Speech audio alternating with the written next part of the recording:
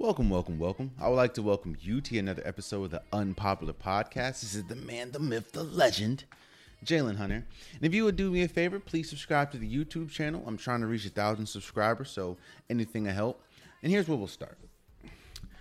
So last week I said that I was going to break down the NFL division by division before the season starts. We're about four and a half weeks away from the season starting. And last episode I went over the AFC South. This episode, I'm going to talk about the AFC East. The AFC East consists of the New England Patriots, the Buffalo Bills, the Miami Dolphins, and the New York Jets. I'm going to break down each team, of course. Going to talk about some interesting, developments or interesting stories we have about the teams. And then I'm also going to rank them from, least to best in the division. Let's start with the New England Patriots. The New England Patriots find themselves in an interesting situation. And I say interesting situation because they find themselves in a situation that they haven't seen in a while. And that is, they're coming off a season where they weren't that good. I don't know the last time the New England Patriots came into a season not being the favorite outside of last year. And this is new times for New England. You know what I mean? Like, New England's just a regular team now. Now, of course, you still have a great coach in Bill Belichick. We'll talk about Cam Newton in a second. But it's just a regular team. It's like a team that you expect greatness from the New England Patriots. You expect them to be, one of the top teams in the league. But they're just not there anymore. And, of course, we need to see what happens with Mac Jones. Again, we need to see what happens with Cam Newton. But I don't think that they will get there. Like, they're just not that good of a team. And a question, I posed a question on social media. If you don't follow me on social media or the Popular Podcast on social media, the link is in the description below. My Twitter, Instagram, YouTube. Go check them out. But I posed a question. I said, is Cam Newton a Hall of Famer? And a lot of people say, yeah. A lot of people said no. It's, of course, your opinion. But let's talk about it. Who is Cam Newton?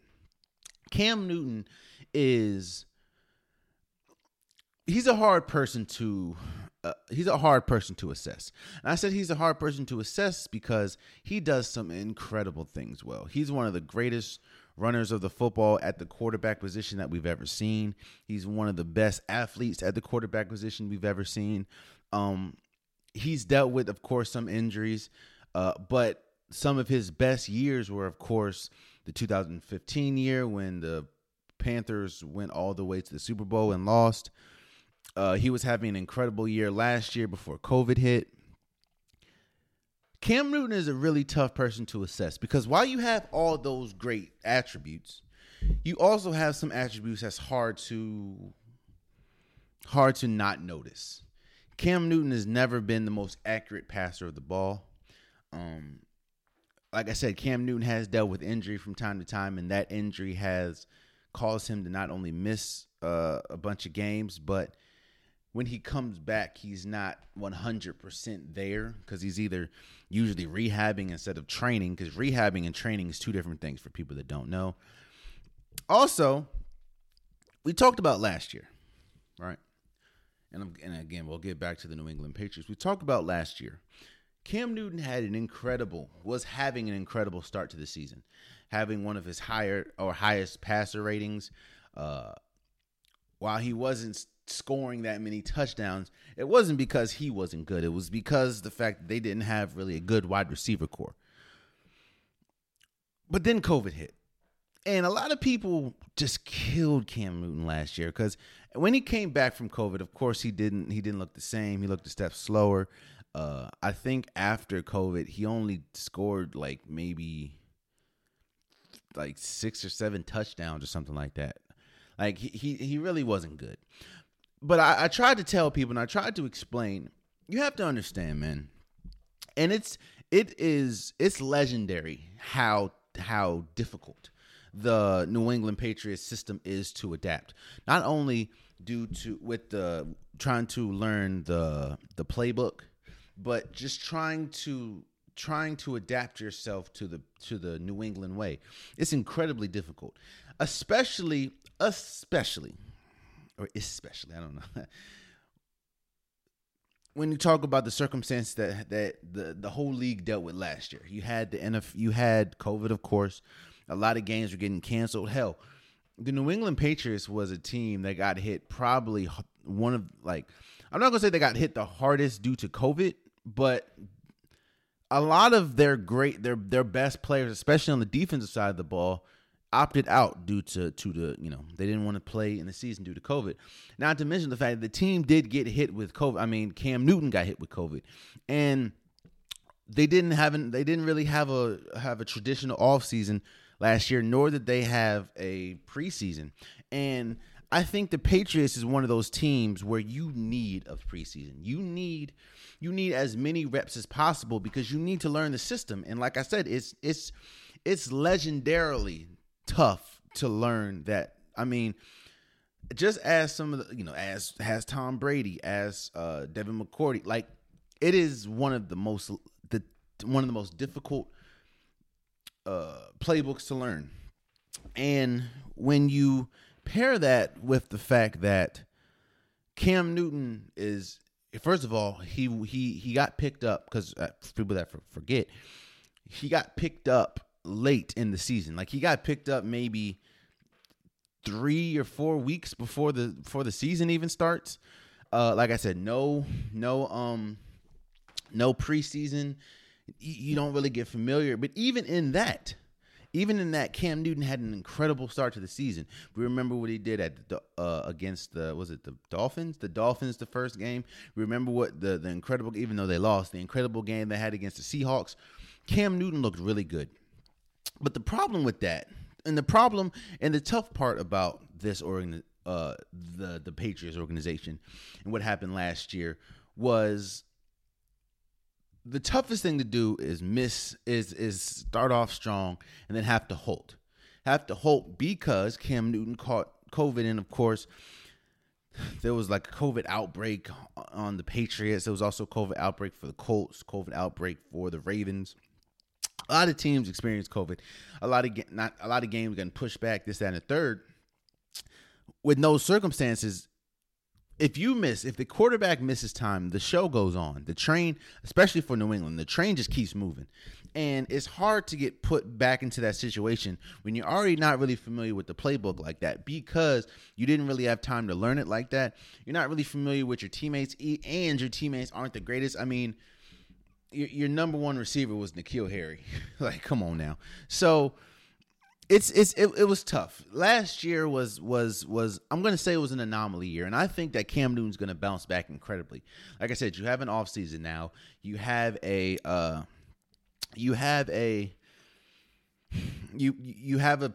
slight preseason, and of course you have more players. You have better tight ends now.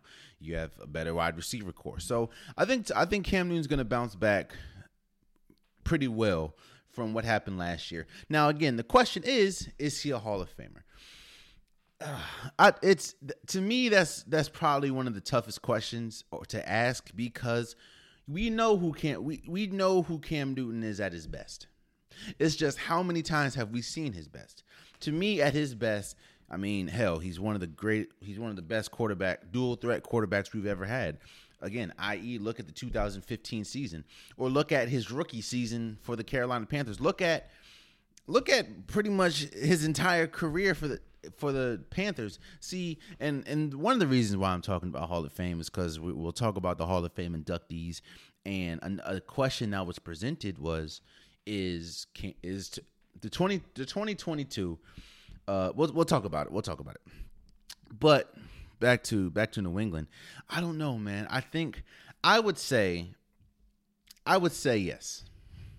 Now, I'm biased in this situation. As far as, I'm a big Cam Newton fan. That's no secret. So I would say yes. But I would say yes because, again, he's one of the best dual threat quarterbacks we've ever seen. Now, yeah, his accuracy isn't the greatest, but what he lacks in accuracy, he makes up with his running ability. He makes up with his physicality when he runs the ball. Hell, that's the reason why a lot of the times he's injured, because he gets hit, and not to mention the fact that if you really look at the one time he had an incredible defense and an incredible offensive line, that was 2015.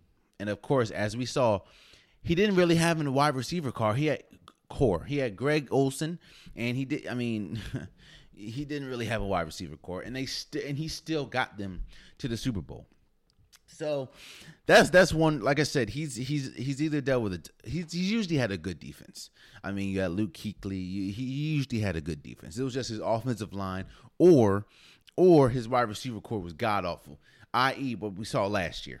So I think when you give him a lot of help, or when you give him the help that he needs, he can do some things. And like I said, we saw that in 2015. We saw that his rookie year, and of course we saw that last year before COVID hit. But back to the Patriots. What do the Patriots really have I'm not going to say a stranglehold anymore, because what we saw last year, that's pretty much over with. But what do you expect? What do we expect from the Patriots now? Like, usually expect with Tom Brady and everything, the Patriots were usually one of those teams that we usually always expected at least championship type play, championship caliber season. But I don't think we expect that anymore. In fact, I think you'd be pretty naive to expect that. I mean, the New England Patriots are not the New England Patriots of old. I mean, Stephon Gilmore, who's one of the better cornerbacks, he's getting up there in age. Not to mention, he's been on the trade block for God knows how many years. Of course, we need to see some of the players that come back that opted out last year due to COVID, but they're not world beaters anymore. Like that's what we have grown accustomed to, and they're not that. So I don't know, man. The question, well, there's a 17-game season at this point now. And the question is, can they make it to 11 wins? And I think a lot of that depends on, I mean, we know the Patriots' philosophy. It's run the ball and have an incredible defense. Even with Tom Brady, there is a run-happy team. However, you're starting to see that the Patriots are kind of, acquiescing to Cam Newton's strong suit. If you look back, and I talk about 2015 and not a lot, because of course that was the year that he made the Super Bowl with the Panthers.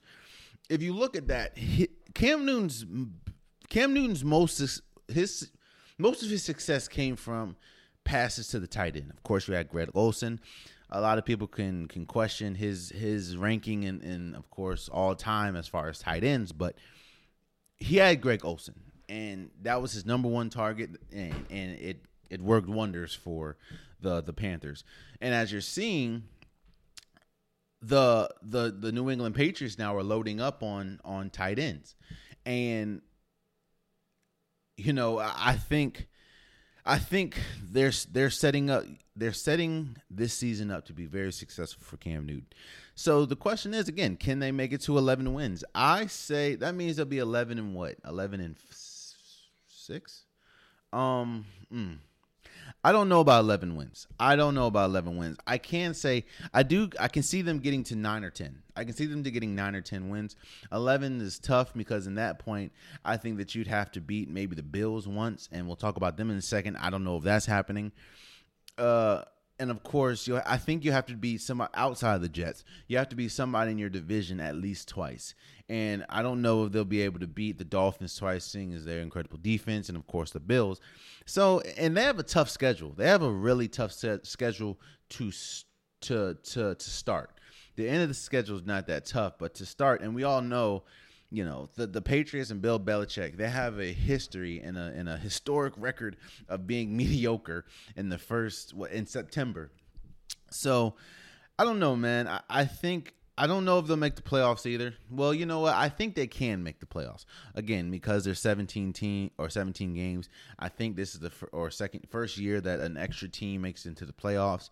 When you look at the AFC in general, they have a good chance. I just don't know, because we need to see what happens with the defense. We need to see what happens, even though you did bring a lot of new weapons to the team. I mean, you got Nelson Aguilar, you have Kendrick Bourne. Like, are those weapons Super Bowl or playoff caliber weapons? Again, we'll have to see that with Cam Newton. So I don't know. I think that I think that the Patriots are going to be a lot better than they were last year. So I'll say about 9 to 10 wins. I'll say about 9 to 10 wins for the Patriots. And let's move over to the Bills. The Bills had an exciting offseason due to the fact that they locked up their franchise quarterback, which is Josh Allen, for 6 years, $258 million extension. I will say this. Josh Allen is the perfect, and I mean absolute perfect example of how important a star wide receiver is. Now, I'm not saying that Josh Allen's success is solely due to Stephon Diggs being there, but Stephon Diggs being there is a huge, and I mean absolutely huge, I guess you could say, benefit for Josh Allen. Not to mention the offensive coordinator they changed, and he's been incredible. But people forget, or people don't remember, when you look at 6 years, $258 million, you think, damn, he's one of the best quarterbacks in the league, which last year proved that he is. However, people forget how bad, like how god awful he was his first 2 years in the league. Like his first year, for people that don't remember, coming out of college, he was one of the highest ranked quarterbacks in league history going into the draft. Like they were putting him up against, the Peyton Mannings. They're putting him up against some of the greatest quarterbacks to ever be, I guess, prospected out of college. He's a big arm, he's used to cold weather, playing in Wyoming, so he's tough. But his first year, he was god awful, and his second year was better than his first. But he wasn't god awful his second year; he was just awful. So it was bad, man. And again, he gets a new offensive coordinator, and you get Stephon Diggs, and now you were one game away last year from being in the Super Bowl. So this really, again, and I talk about this all the time, fit matters in the NFL more than really any sport, in my opinion. You can drop. Now, I say fit matters a lot in basketball, especially rookie years and stuff. But if you're a great talent, if you're a transcendent talent, then fit doesn't. Hell, what's his name? LeBron James got. Now again, I understand that's an anomaly, but he got Cleveland to the NBA Finals with Mo Williams and Drew Gooden. So fit matters in the NFL more than, to me, any sport. And the fact that you get dropped now Buffalo has been a good team since he's been there, but Buffalo didn't have a really star receiver, and her offensive coordinator was iffy. When you bring a new offensive coordinator and you bring a number one receiver as good as Stephon Diggs, you have to if you're a caliber type player that can do this, you're going to rise, you're going to improve. And as we saw last year, Josh Allen just exploded. And yes, in my opinion, he deserves the $258 million extension. Like, that's how good he was. And if he continues to play like this, he is a franchise quarterback. He is a franchise quarterback. And he's one of those quarterbacks when you look up, like, I don't know if he'll ever win a Super Bowl, but I do think that he can make it to a couple Super Bowls. Now, again, he's going to have to there's another team we'll talk about maybe next Friday or something, or Saturday or something, but we need to see what the Bills do with the Chiefs. But he showed last year that he is one of the best quarterbacks in the league. And he has the Bills primed for another deep playoff run, or at least back to the playoffs. Now, The question is, see, there's different questions for different teams. Different teams have different radars. Different teams. Everybody, when you going into the offseason, everybody thinks everybody thinks they're going to be, Super Bowl caliber teams. Hell, if you ask people in the Jets organization, they think they're making it to the playoffs. But there are different barometers for different teams. It's you can't, the New England Patriots at this point, you can't say, oh, are they Super Bowl caliber teams? Because we know they're not. You can't say to the Jets, oh, are they Super Bowl caliber teams? No. The Bills, however, they've etched themselves into the are they Super Bowl caliber teams because of what they did last year against they made it to the AFC Championship. The question that they have is, can they, one, duplicate what they did last year and expand on it? As far as the only thing that you can expand on is actually making it to the Super Bowl.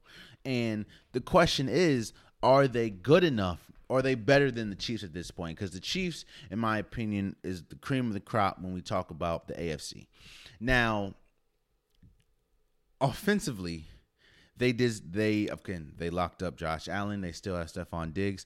They kind of addressed their running game, which they needed to, seeing as though their best running back last year was Josh Allen. But I think that the question is, I'll say this. The reason why I don't think they're ready to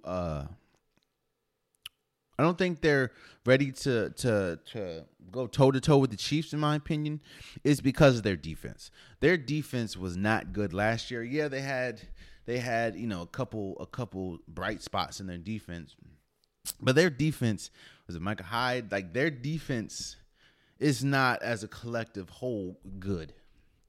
Like, they were getting gashed by the Ravens. They were getting gashed by a lot of teams. And I don't know if they really addressed that in the offseason. I understand some of the, your priorities was lock up Josh Allen, which they did. But they didn't really address their defense. And because of that, I don't know if you need a high-scoring offense, which the Bills do, but you also need a defense that can slow down an attack from Ravens, an attack from the Chiefs. And I just don't know if they can do that. However, I do think that, at least in the AFC East, they are the best team by a country mile. And that's crazy to say, especially when we think about the history that the New England Patriots have had. But I think, the Bills is the best team in the division by country mile. It's not even close. And Josh Allen is the best quarterback in this division, and it's not even close. So I think that the Bills are primed for an incredible season. And I think that they are good enough. Don't be surprised. Let me say this. I think that this team, the Bills, if they duplicate and expand on what they did last year, this team is good enough to make it to a Super Bowl. This team is good enough to win a Super Bowl.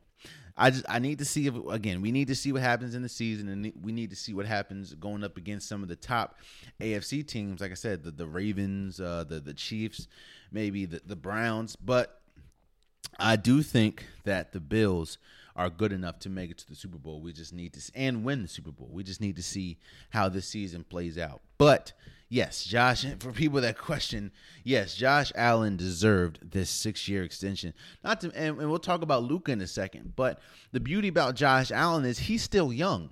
So in fact, let me see how old Josh Allen is. Josh Allen is 25 years old. So in 6 years, he'll be 31. He's still old. He's still 31 isn't, as we've seen for this age of quarterback. You look at Tom Brady, you look at Aaron Rodgers, you look at Russell Wilson. 31's not old at this point. So he's still young enough that even if he plays out this entire extension, or I think after this year it starts, so he'll be 32. You're still good. He's still good enough to get another deal. So I think it was smart on his part. I think it was smart on the Bills' part, as we're starting to see there's not a lot of great quarterbacks that's not locked up. Again, outside of maybe two big exceptions, which is the Aaron Rodgers and Deshaun Watson. There's not really a premium for quarterbacks that's available. So you want to lock up a quarterback that a lot of people felt last year should have deserved more votes for MVP. So I can see, again, I can see the Bills going to the AFC Championship. I can see them going to the Super Bowl. I can even see them winning the Super Bowl. It really depends on if Josh Allen can improve if Josh Allen can improve, because there were still some games and some of his decision making is still a little questionable. But if he improves and slight improvements, if he slightly improves and the defense is able to keep up with the offense, then yeah, they have a good case. So that's the Bills. Let's move on to the Dolphins. The Dolphins have a lot of questions that they need, or that I'm not gonna say a lot. They have a big question, and that big question is. Now, a team can say something. A team can say a lot of great things. However, their actions speak a whole hell of a lot louder than their words. And that bodes extremely well I'm not going to say extreme or bodes well, but that is the case for the Dolphins. The Dolphins have been trying to as we know, Deshaun Watson has been on the market this entire offseason. Came out and said he doesn't want to play for the Texans anymore. He wants to trade. Hell, I think a report yesterday out of the Texans organization or out of Texas is saying that he is never going to play another down for the Texans. So he's been available. And like I stated last episode, it's very rare that a player of his age and his caliber is available. So the Dolphins have been trying their hardest, and I mean their absolute hardest, to get Deshaun Watson. And that means they've been trying to give up their starting quarterback right now, which is Tua Tagovailoa. Now, yes, I think Deshaun Watson is a lot better than Tua. Don't get me wrong. But then you can't come out and say, no, Tua's our guy, but you've been trying to shop him all off season. So the Dolphins is an incredible team. Oh, not to mention, my fault, I totally forgot. Not just Deshaun Watson, but the Dolphins also threw Tua and threw their hand in the ring when Aaron Rodgers was saying that he doesn't want to return to Green Bay. So all offseason, Tua has been pretty much out there dangling like, yo, somebody come get this dude. Now, again, this is the NFL. This is the professional league, so it's a business. A team is always going to try to improve on their business. That shouldn't be a question. The question is, are the Dolphins good enough with Tua? When I say good enough, it goes back to when we talk about the Bills. To me, the Bills' ceiling is a Super Bowl. I don't think at least right now, the Dolphins' ceiling is not a Super Bowl. The Dolphins' ceiling is probably the playoffs. Are they good enough to make the playoffs? Now, last year they were. It's just they kind of ran out of steam at the end. It's not just are they good enough to make the playoffs. Is Tua the guy? Now, they can say, yeah, Tua's the guy. But clearly you believe otherwise if you've been trying to trade him damn near this entire offseason. Now, again, I understand when you compare Tua to Deshaun Watson, it's not a comparison. When you compare Tua to Aaron Rodgers, it's not a comparison. I understand that. But even still, if that's you didn't, now, again, I also understand these players, but you didn't hear the Bills try to go after Aaron Rodgers or Deshaun Watson. You didn't hear the Ravens trying to go after Deshaun Watson. You didn't hear the Chiefs trying to go after Deshaun Watson. Hell, you didn't even hear the Bucks. The Tampa Bay Buccaneers, you didn't hear them going after the Deshaun Watson. You didn't hear Green Bay going after Deshaun Watson, even though Green Bay has been struggling to keep their own quarterback. So it's like their actions are showing you that they don't trust Tua Tagovailoa as much as they lead themselves to believe. And you can actually look. Tua has struggled in some big moments. You know, he's been benched a couple of fourth quarters. Now again, I understand this is rookie year, and it's your rookie year, and especially last year was tougher than any year with no preseason. And I said a while ago, before last year's season, that you're gonna struggle for the rookies. And outside of maybe one or two, you saw a lot of the rookies struggle because of no offseason. No offseason, no preseason. So the Dolphins have to figure out, and Tua has to is Tua the guy? And if Tua is the guy, he pretty much determines where their ceiling is. Now, if Tua is at his best, if Tua is playing the best football he's ever played in his life, I still don't think the Dolphins are a Super Bowl caliber team, because I just don't know. It's hard for me to look at the Dolphins and think that they're better than the Bills. It's hard for me to look at the Dolphins and put them in the same category as the Ravens, as the Chiefs, as the Steelers. Like, it's hard for me to put them in the same category as that. Because again, we need to see what ceiling Tua gives them. Now, if you look at the team just outside of Tua, it's an incredible team. They have a really good offensive line.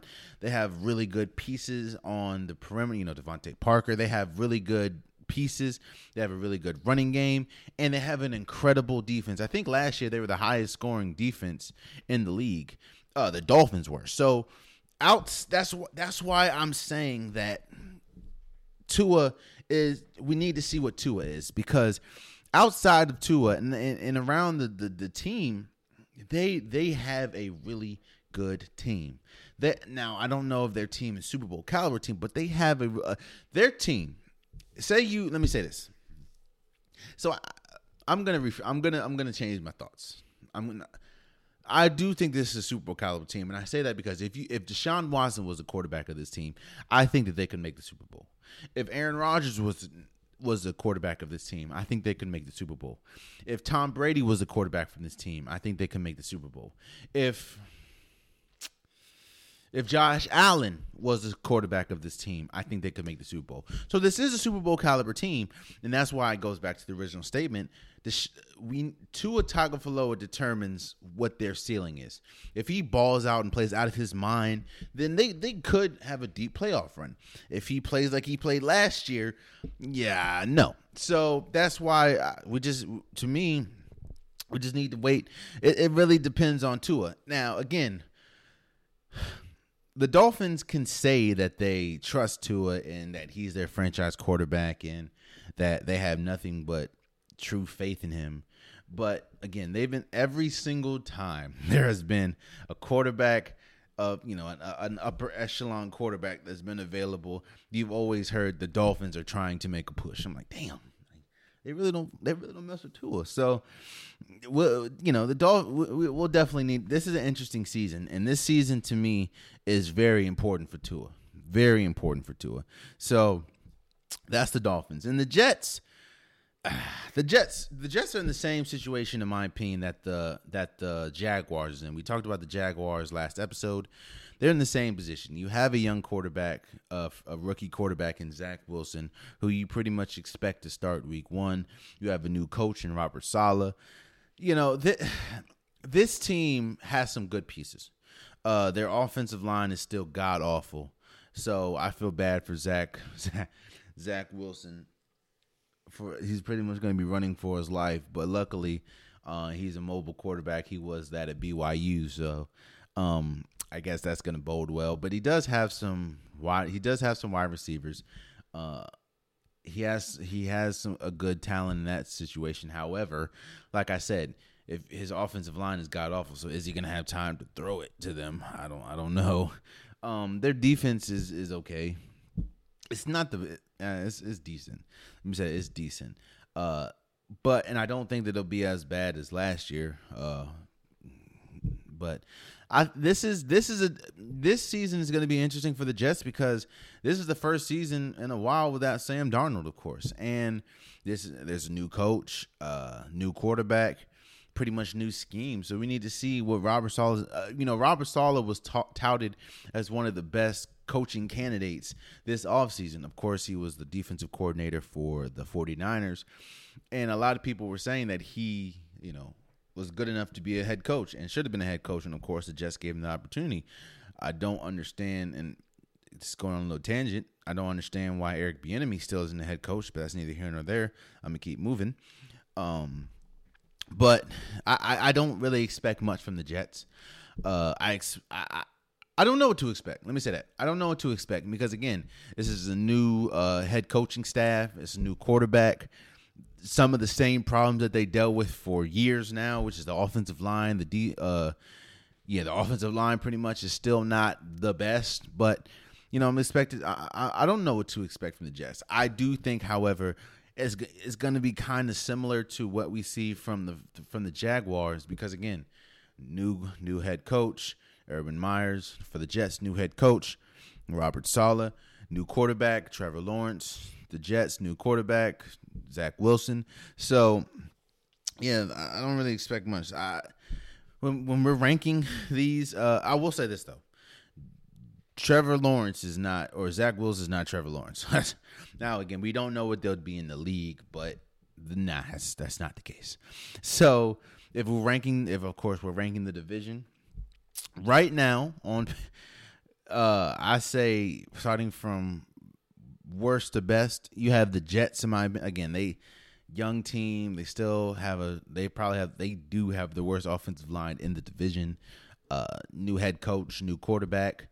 Then I'm gonna go with the New England Patriots right now because I can't forget what happened last year. Now, again, I understand that you have an off season, you have a preseason. Of course, Cam Newton's going to be healthy, or hopefully Cam Newton stays healthy the entire year. This, of course, can change, but as of right now, I have the New England Patriots as third in the division. Then you have the Dolphins. I think they need to figure out what they have in Tua and if Tua is the franchise quarterback or not. But outside of Tua, they do have a really good team, a Super Bowl caliber team. If you put the right quarterback. We just need to see if Tua is the right quarterback. And then, of course, the Bills. The Bills, to me, is the top of the class of this of this division right now. Josh Allen, you have the best. You have the best wide receiver in the division. You have the best quarterback in the division. You probably have the best coach. Well, the second best coach in the division outside of Bill Belichick. So, I think the Bills is, to me, head and shoulders above the rest of the division. So that's the AFC East. Next episode, of course, we'll break down another division. The goal is to break down all the divisions by the seasons or the start of the season, which of course we'll do. And then of course we'll throw in some top 10s in there and yeah. But I'm excited for the season. I said this last episode, but I'm excited for the season. This season is going to be. There's a lot of news. Okay, an extra, 17 games, an extra playoff team. There's a lot of storylines to talk about in every division, and that's why I'm breaking down every division before the season starts. So that's the AFC East. Let's move forward. We talked about Josh Allen getting an extension, and I said I was going to talk about Luka. Luka signs a 5-year, $207 million extension. Now, this extension is unlike anyone we've seen. And what does that mean? We've never really seen a player this young, he's 22, be this good, this fast. Now, I understand, and we talked about this last episode, but I understand that Luka Doncic has played overseas since he was like 16. So I understand that, you molded him and he's not really he wasn't really a traditional rookie. He wasn't really a traditional young player coming to the league, seeing as though he played most of his life overseas. But the reason why I said this extension is unlike anything we've seen is because Luka is only 22. And which means a lot of things. It means that he hasn't even scratched the surface of his potential yet. And Luka's already this good. Hell, we had a conversation last episode. Is Luka the best player in the world? Luka's only 22. Is he? Luka is 22, right? Yeah, Luka is only 22 years old. And the fact that he's 22, still this good is unheard of, unprecedented. Also, another reason why I said that this extension is unlike any other is because we just praised Steph Curry for being the first player in NBA history to sign two $200+ million extensions with Golden State. Steph Curry has been all worldly. Steph Curry has been one of the greatest NBA players we've ever seen, and Steph Curry is undoubtedly the best shooter of all time. Like that, we know who Steph Curry is. Also, you look at Steph Curry's age. I believe he's 33, which means, Now the extension that he signed was for 4 years. So after he'll be what? I think the extension starts after next season. So he'll be 38 by the time this. So I don't think he's getting another $200 million deal. But I don't know. Luka Doncic is 22. That means at the end of this extension, he'll probably be 27, 28. That means he'll be in the heart of his prime. He'll be better than he is now, and more than likely he'll sign another $200 million plus extension. And think about it. Say he signs another 4 year at 20. Let's say 28. That means he'll be 32. That means he can sign another one. Again, Luka Doncic is different, man. Luka Doncic is a player. Again, man, when we look at some of the foreign players in the league or of all time, of course, you got Hakeem Olajuwon, you got Dirk Nowitzki, you got Giannis Antetokounmpo, you got Manu Ginobili. You have to throw Luka's name in there already, and he's only 22. You would be, you'd be hard. Of course, you have Sabonis, Dovidas Sabonis. Like you have, there's been some incredible overseas players. Again, I think the cream of the crop, pretty much the top three that I can think of is Hakeem Olajuwon, Dirk Nowitzki, and in my opinion, Giannis. Now, of course, you can also, I think the real debate is who's number 4, in my opinion. Is it Luka? I think Luka's better than Manu Ginobili. Don't get me wrong. He's better than Tony Parker. If you want to talk about Canada, I think you can have the argument if he's better than Steve Nash already. So, Luka Doncic, this is funny, man. This $207 million seems low, and that's crazy for a man that's 22 and only getting better. He hasn't even touched his prime yet. 22. To put that in retrospect, right? I'm 27. Luka Doncic is 5 years younger than me, and getting freaky on the court. That's incredible. That really should show you how different basketball or how sports in general is changing. You look at this draft class, man. I don't know for people, if you've been watching the Summer League, which started last week or started this week. Jalen Green from the Rockets he looked incredible. Jalen Suggs has looked incredible. Emoni Bates. Evan Mobley has looked great. Hell, some of the players that weren't even in the top 10 have looked good. Moody from Golden State, he was 14, but he looked good. Boot Knight, these players, the game is changing, man. Now, yeah, you still have, the cream of the crop. You still have KD, Steph, LeBron, James. Like, you still have the top players, but the game is changing. We're going to look up in about 3 or 4 years and say, damn, Cade Cunningham is arguably one of the, I'm not just saying him, but I'm saying this class of talent is like, Cade Cunningham could be one of the best players in the league. Jalen Suggs can be one of the best players in the league. Jalen Green, Josh Christopher, LiAngelo Ball has been incredible. Like, the league is changing, man. So I think that this, is smart. Usually, what you see is you usually don't see a player sign their first extension for the team, especially if they're bound to hit free agency in a couple years, because they know that they can make more money once they hit free agency. Now, again, as the years go up, of course, the salary cap and the number goes up. So you usually don't see players sign their first extension, especially a 5-year extension. The difference is you don't see a player as good as Luka at 22. So the fact that when this is over, at most he'll be 28 years old, 27, 28, which means he's still in his prime. He's still young enough to sign yet another extension. Man, oh man. That's incredible. But shouts out to Luka Doncic. The onus now is on Dallas. Dallas has to get him better talent. We need to see what happens with Porzingis, if he is a player that's going to stay or not. But they need to get him more talent. There's no reason why you're going to sign him for. You locked up. You got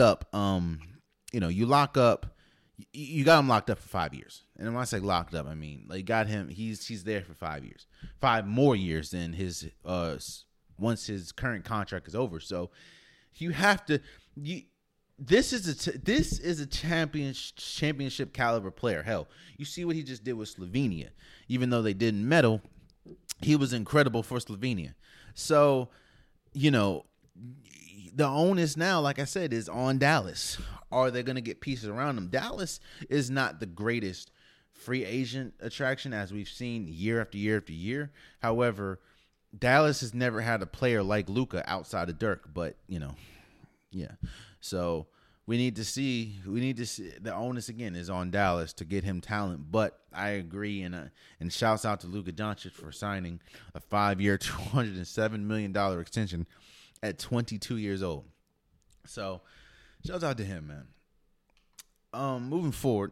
So the 2020/2021 Hall of Fame inductees were inducted in the Hall of Fame, and there was some big names, man. I'm not going to go all of them, but you had Jimmy Johnson, the legendary coach for the Cowboys. Also, Jerry Jones stopped BSing and said they're going to put Jimmy Johnson in the Cowboys Hall of Fame, which that was a pretty petty thing right there. I mean, Jimmy Johnson was the best coach that Dallas has ever had, and they've only had success with Jimmy Johnson. So the fact that just now, like it's been time, Jerry Jones, but Jimmy Johnson was elected in the 2020 Hall. Now, again, because the Hall of Fame wasn't, or they had to push back the Hall of Fame due to COVID last year, you saw 2 nights. One night was a 2020 Hall of Fame class. The other night was a 2021 Hall of Fame. So, like I said, Jimmy Johnson, Steve Atwater, Isaac Bruce from the St. Louis Rams. You saw, Donnie Snell from the Pittsburgh Steelers. Eldrin James, he probably had one of the greatest lines ever. I started my career with gold teeth. I ended it with a gold jacket. That, to me, that's a mic drop, bro. That's a mic drop if I've ever seen a mic drop. That is one of the greatest lines I have ever heard in a Hall of Fame speech. I started my career. Now, for people that don't know, Eldrin James went to the University of Miami, and there was, especially players that came from the U or came from Florida, there was a reputation that they had, that they were thugs, that they were hard to coach. They were tough players. They were tough players to be around. Like, they were rugged players. And again, even though the league is dominated by African American players, we know that the stigma that African American athletes have, they're good enough on the field or on the court, but not good enough in the front office. They're thugs, and you're expecting them to do something wrong. Like, we know the stigma that black players have. So the fact that he said that, to me, is, again, that's one of the best lines ever. I have to say it again. I started my career with gold teeth, which he did. He had a gold grill in his mouth, and I ended with a gold jacket. Hey, man, that's a mic drop. And of course, Bill Cowher, probably one of the best coaches ever. Responsible for 3 or 4 of those. Oh no, 3 of them Steelers championships. 2 of those Steelers championships. So that was the 2020 class. 2021 saw my all-time favorite player of all time, Calvin Johnson. It saw Charles Woodson, arguably one of the best defensive players ever, and of course Heisman winner for Michigan, and of course arguably one of the greatest quarterbacks of all time, Peyton Manning. So that was those were the class. Congratulations, John Lynch. Congratulations to Drew Pearson also got it, actually. Bill Nunn. So shouts out to the 2020 Hall of Fame class and the 2021 Hall of Fame class. Again, all of them is well deserved. There's still a couple like Torrey Holt didn't make it, Reggie Wayne didn't make it. I think that they'll make it in the upcoming years. To me, I think that there's to me. I understand, I guess, for personal reputation, but I don't understand the hoopla about being a first ballot Hall of Famer. I mean, at the end of the day, if your bust is standing next to my bust in the Hall of Fame in Canton or in Springfield, like, we're all Hall of Famers. So I don't get that. Oh, he was a 5th ballot Hall of Famer, but my G, Chris Carter. Chris Carter, I think it took like 5-6 times for this man to make it to Hall of Fame, but he made it in the Hall of Fame, and his bust is sitting next to, Peyton Manning's bust, or his bust is sitting next to some of the first-time Hall of Famers. So, that's that. But with that being said,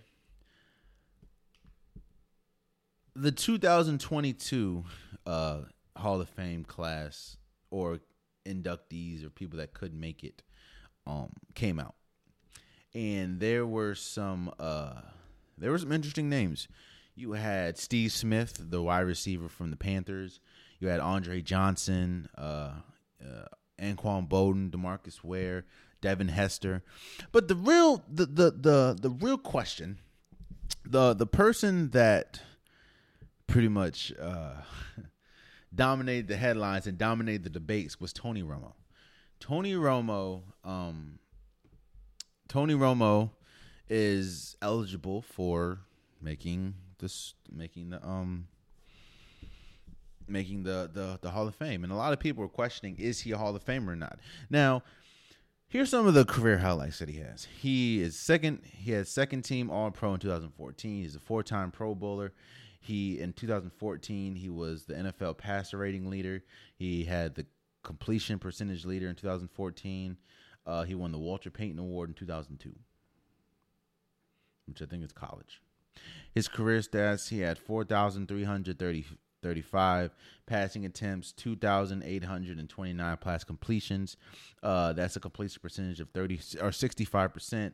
He had 248 touchdowns to 117 interceptions. He finished his career with 34,183 passing yards, and he finished his career with a passer rating of 97. The question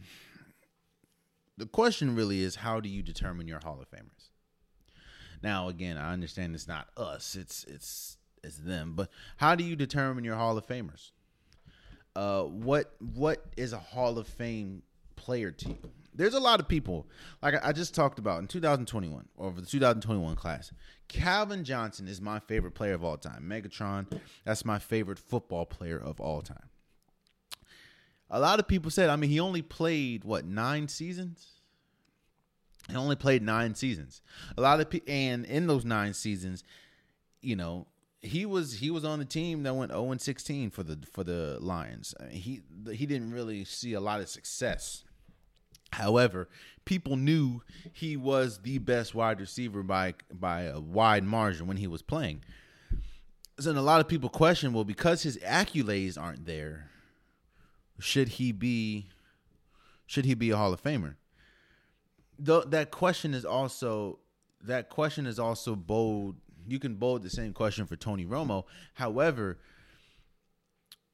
Calvin Johnson didn't make the Hall of Fame, and Tony Romo has one of the best passer ratings in NFL history, one of the best completion percentages in NFL history. Like, Tony Romo, you can say what you want about Tony Romo. You can feel the way you feel about Tony Romo. Hell, I'm a Washington fan. I'm a Washington fan, so but I have to give respect where respect is due. Tony Romo, even though he didn't win a Super Bowl, he didn't win an MVP. Tony Romo was a pretty good player, and Tony Romo did enough to make it in the Hall of Fame. I mean, again, the man is a 4-time Pro Bowler, and he finished a passer rating of 97, and this is on a team that passed the ball a lot. So, I mean, again, you can feel how you feel about Tony Romo, but I do think that he deserves to be in the Hall of Fame. I think he's one of those players where you just like to hate.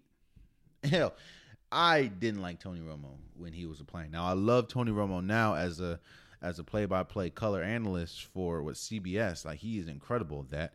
Like, he can get in the Hall of Fame for that. But yeah, I mean, as much as I may not like Tony Romo because of the team that I like, Tony Romo is still an incredible player. So I do think that when you look at, while he doesn't have a lot of career accolades, he does have a lot of cowboy accolades.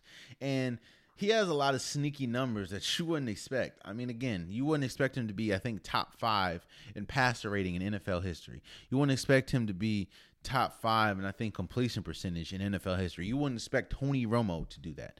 So I do think that he's done enough to make it into the Hall of Fame. So, you know, I don't, and it goes back to what I just said. I don't know if he'll be first ballot or anything, but if he makes it in the Hall of Fame, he makes it in the Hall of Fame. Again, Chris Carter wasn't first ballot. T.O. wasn't first ballot. What's his name? Randy Moss wasn't first ballot. Wait, is Randy Moss all? Yeah, Randy Moss wasn't first ballot. Yet and still, in my opinion, Randy Moss and T.O. are arguably the best wide receivers of all time.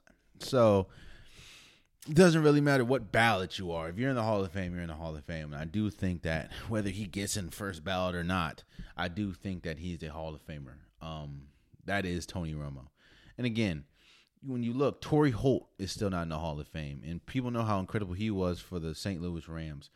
Reggie Wayne, come on now. So now they will be, of course, Hall of Famers, but because they're not first ballot, a lot of people like to, I guess, I don't know, to downgrade them or whatever. But nah, I do think that Tony Romo will be a Hall of Famer. I don't know if it'll be in 2022, but I do think could be a Hall of Famer. Moving on.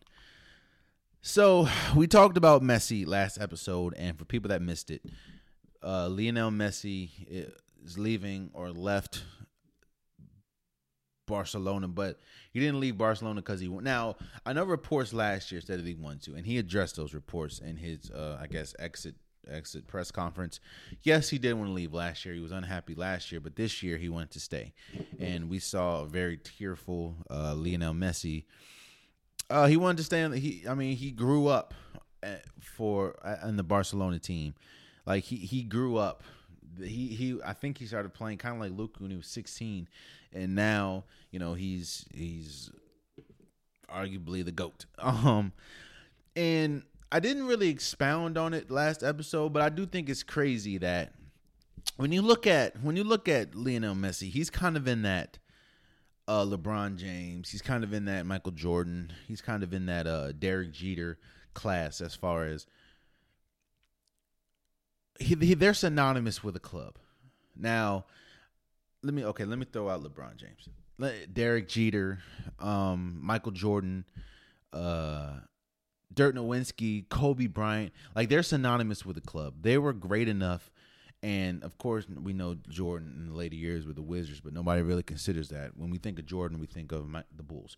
So when we think of Derek Jeter, we think of the Yankees.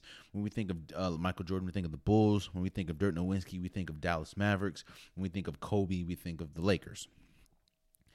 Those are pretty much statesmen as far as they've done so much for an organization or for a team that you expect them, even if they leave the team, you expect them to be left with grace, or you expect them to leave on their own merit. You expect them to leave on their own term. you expect them, the team, they've done so much for the team. The team is going to wrap their arms around them. It's surprising that you didn't really see that with Barcelona. The reason why he's not there is because of a financial thing. That, by the way, they could have rectified. They could have fixed it. They just didn't. I think they were looking at his age and thinking they don't want to pay him that much money for a player that age. But the thing is, again, Lionel Messi now, you can argue what you want between who's the best between Messi and Ronaldo, but there's no argument. Messi has been the best player for Barcelona. He's been their best player in Barcelona sports history. And to see a player that's been so synonymous to a club just be treated like that or have it end like that, you don't really see that much, man. So it's crazy in my opinion. But he did choose PSG, Paris Saint-Germain. And I think that's gonna be crazy, man. You got him, Brazil's Neymar. You got Mbappé, who was incredible in the World Cup a couple years ago. This team is going to be something serious. Now, again, he's only signed a 2-year deal, so I don't know what happens after that. But, I just think it's weird, man. It's weird for the fact that, and Mike Wilbon said it, you don't really see a player at the end of their career get treated like Lionel Messi was treated in this situation. I understand about finance and everything, but if a team wants you there, they'll make it work. Barcelona just didn't want to pay him because I guess of his age.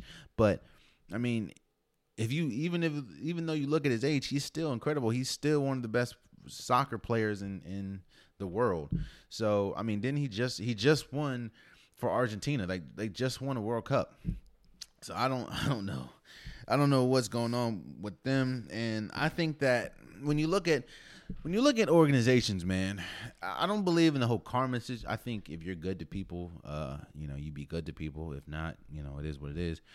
But I do think that an organization, when you give your all to an organization and they don't in return, pretty much, it's not when you give your all to an organization and your all has produced in a lot of victory and a lot of wins and a lot of success for the organization, and the organization doesn't repay you at the end, or you leave or have to leave like that. I do think that that really free agents and people looking for new ball clubs. I do think that I do think that they remember that the fact that you're the best player that you ever had, who we just saw crying in a press conference because he wanted to stay. He even said that he was willing to cut his salary 50% to stay, and you didn't make that work. I think that people remember that. But, again, he goes to PSG. I think that PSG is PSG is already pretty much a powerhouse, but I do think that now that you have Neymar, Mbappé, and now Lionel Messi, that's going to be a scary team. So, I'm excited to see what happens after that. So, moving forward. Speaking of players, pretty much leaving situations, the Raptors, of course, as we know, this offseason, Kyle Lowry went to the Miami Heat. He was a free agent, went to the Miami Heat. No, he wasn't. It was a sign. Was it? No. I think it was a sign and trade, but he went to the Miami Heat. And a report came out saying the Raptors are going to retire Kyle Lowry's jersey, the number 7. And a lot of people, it kind of goes back to the whole, I don't know if you remember, but the Rockets said that they're going to retire James Harden jersey, number 13. And it's like, do you retire players' jerseys, one, that's still playing, and two, if you really look at people think that you only should retire jerseys if they win you a championship, and that's not the case at all. Like that, you retire players' jerseys that meant something to the team. Hell, I think the Rockets have Yao Ming's jersey retired now. I know Yao Ming's a Hall of Famer, but they have Yao Ming's jersey retired, and he didn't win anything. I think, I could be wrong, but I think that they have Tracy McGrady's jersey retired. Like, So you don't really have to win a championship. You just have to be good for the franchise or be memorable for the franchise. And Kyle Lowry was a very important piece. I mean, he helped them. Now, I understand Kawhi Leonard was a big part of that, but he helped them win their first and only championship. That is the Raptors. Now, do I think that they should retire Kyle Lowry's jersey? Yes, I do. I think Kyle Lowry deserves his jersey to be retired. He's been an incredible player. He is an incredible player his entire career. Even though he annoys me, but he's still been a good player. So I do think, let me say this, he's been a good player for for Toronto, and I do think that he deserves to be and have the jersey retired. However, there's a couple people, I looked it up. The Raptors are one of a few teams that have no jersey retired. I know Memphis is one, but Memphis already came out and said they're going to retire Zach Randolph's jersey, Marc Gasol, Mike Conley. They're going to do that.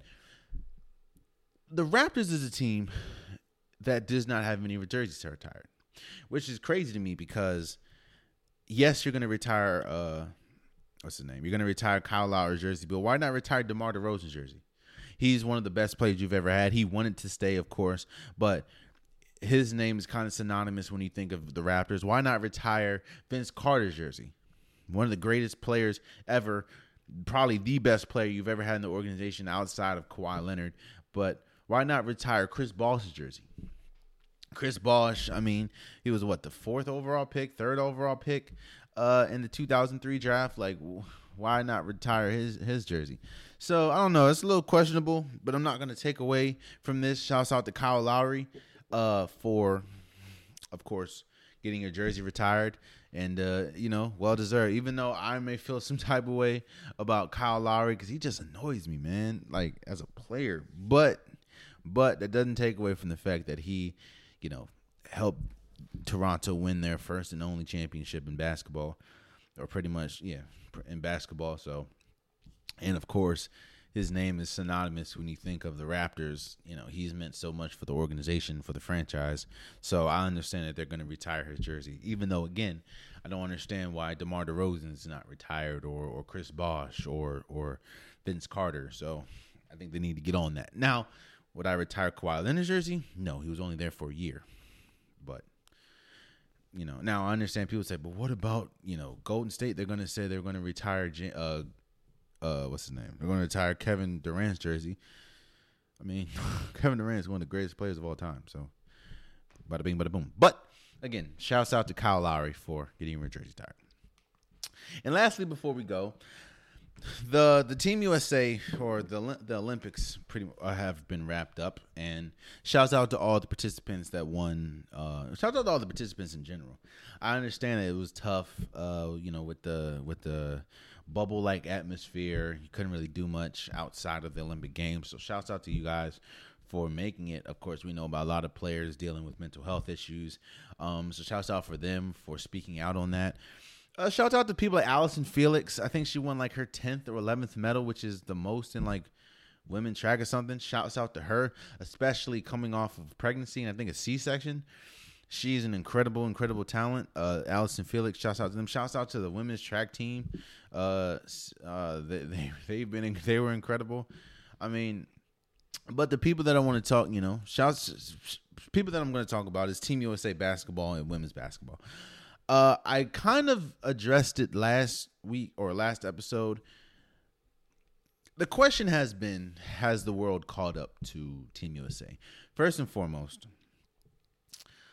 another question that came was Kevin Durant and Draymond Green, who addressed a lot of the critics that they had. Because for people that remember, Team USA lost to France, Team USA lost to Nigeria, and they lost to Nigeria and Australia in the exhibitions. Then they lost the first game that counted to France. And a lot of people were saying Team USA wasn't going to win it again. They weren't good enough to win gold. They're probably going to win silver or bronze. A lot of people said they weren't even going to medal. A lot of people were killing Greg Popovich. Now, I came up and said, Greg Popovich does run a system that isn't really star-related. But a lot of people were killing Greg Popovich, saying he's the worst Team USA coach ever had. Like, they were getting a lot of scrutiny, at least the men's side.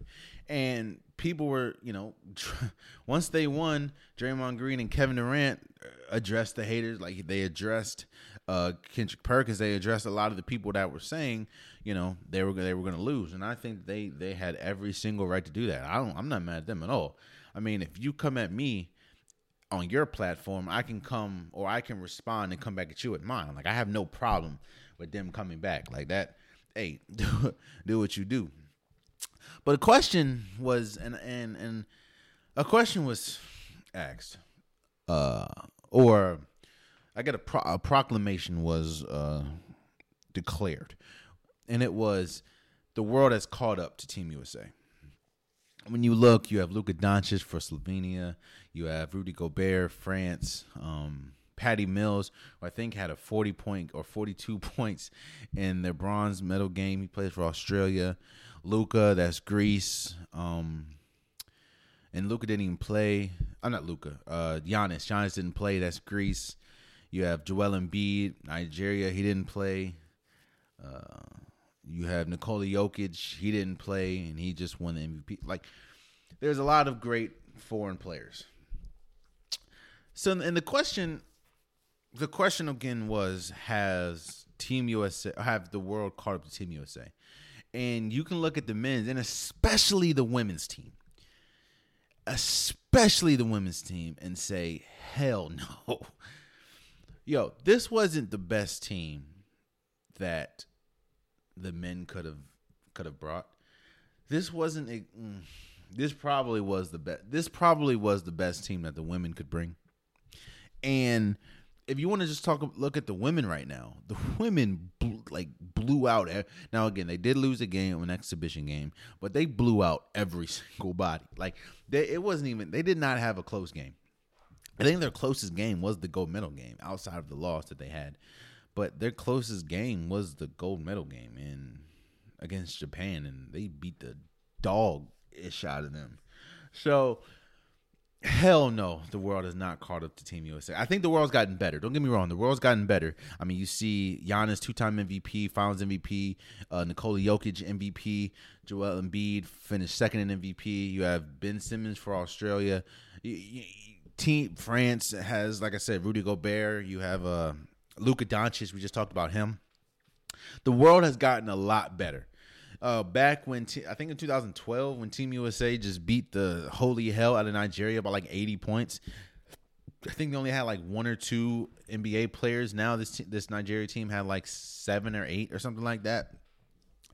The teams have gotten better. Yes. The world has gotten better.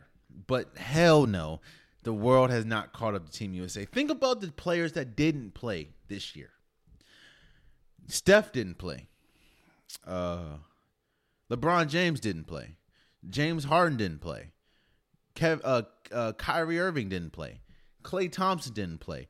Paul George didn't play. Kawhi Leonard didn't play. Like, what? On the women's side, Nneka Abumake didn't play. Like, come on now. Come on now. Now, I understand Liz Cambage didn't play for Australia. I get that. But Liz Cambage wasn't doing much against this Team USA women. So all I'm saying is, again, first, shouts out to Team USA. Shouts out to the women. Shouts out to Sue Bird. First of all, shouts out to the women for winning their 7th straight gold medal. Their dominance has extended longer than the men's, of course. Shouts out to Sue Bird and Diana Taurasi, the only players in world history for basketball to win 5 straight. Shouts out to Sylvia Fowles for winning 4 straight.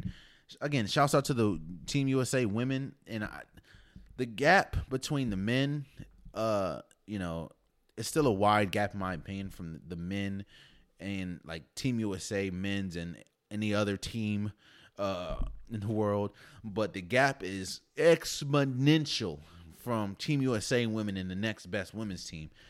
I don't even know who was it. Australia maybe, I don't know. But the gap between Team USA men and the next team is wide, and the gap between Team USA women and the next women's team is gigantic. But shouts out to them, man, and shouts out again to all the people that participated in the Olympics. Again, Allison Felix for making history. A lot of the swimmers, shouts out to all of them, bro. And there you have it, man. That has been today's episode of the Unpopular Podcast. I appreciate you guys for listening. Appreciate you guys for watching. If you want an Unpopular Podcast shirt, hoodie, long sleeve, joggers, sweaters, the link's in the description below. I have multiple designs, multiple colors. Go get yours today. Hey, man, go get your merch, man. This is some good merch, man. Go get you some merch. Go get you some. Also, please subscribe to the YouTube channel. I'm trying to reach 1,000 subscribers, so anything will definitely help. Again, I appreciate you guys. I love you guys. And until next time, much love.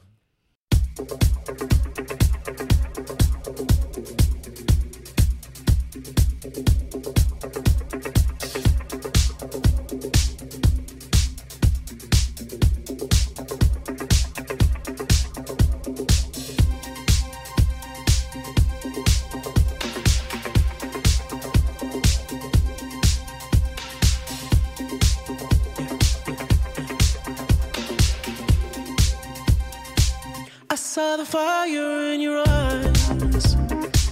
I saw the fire when I look into your eyes. You tell me things you wanna try. I know temptation is the devil in disguise. You risk it all to feel alive. Yeah. You're offering yourself to me like sacrifice. You said you do this all the time. Tell me you love me if I bring you to the light. It's like a dream, what she feels with me. She loves to be on the edge. Her fantasy is okay with me. Then suddenly, baby says, take my breath away and make it last forever, babe. Do it now or never, babe.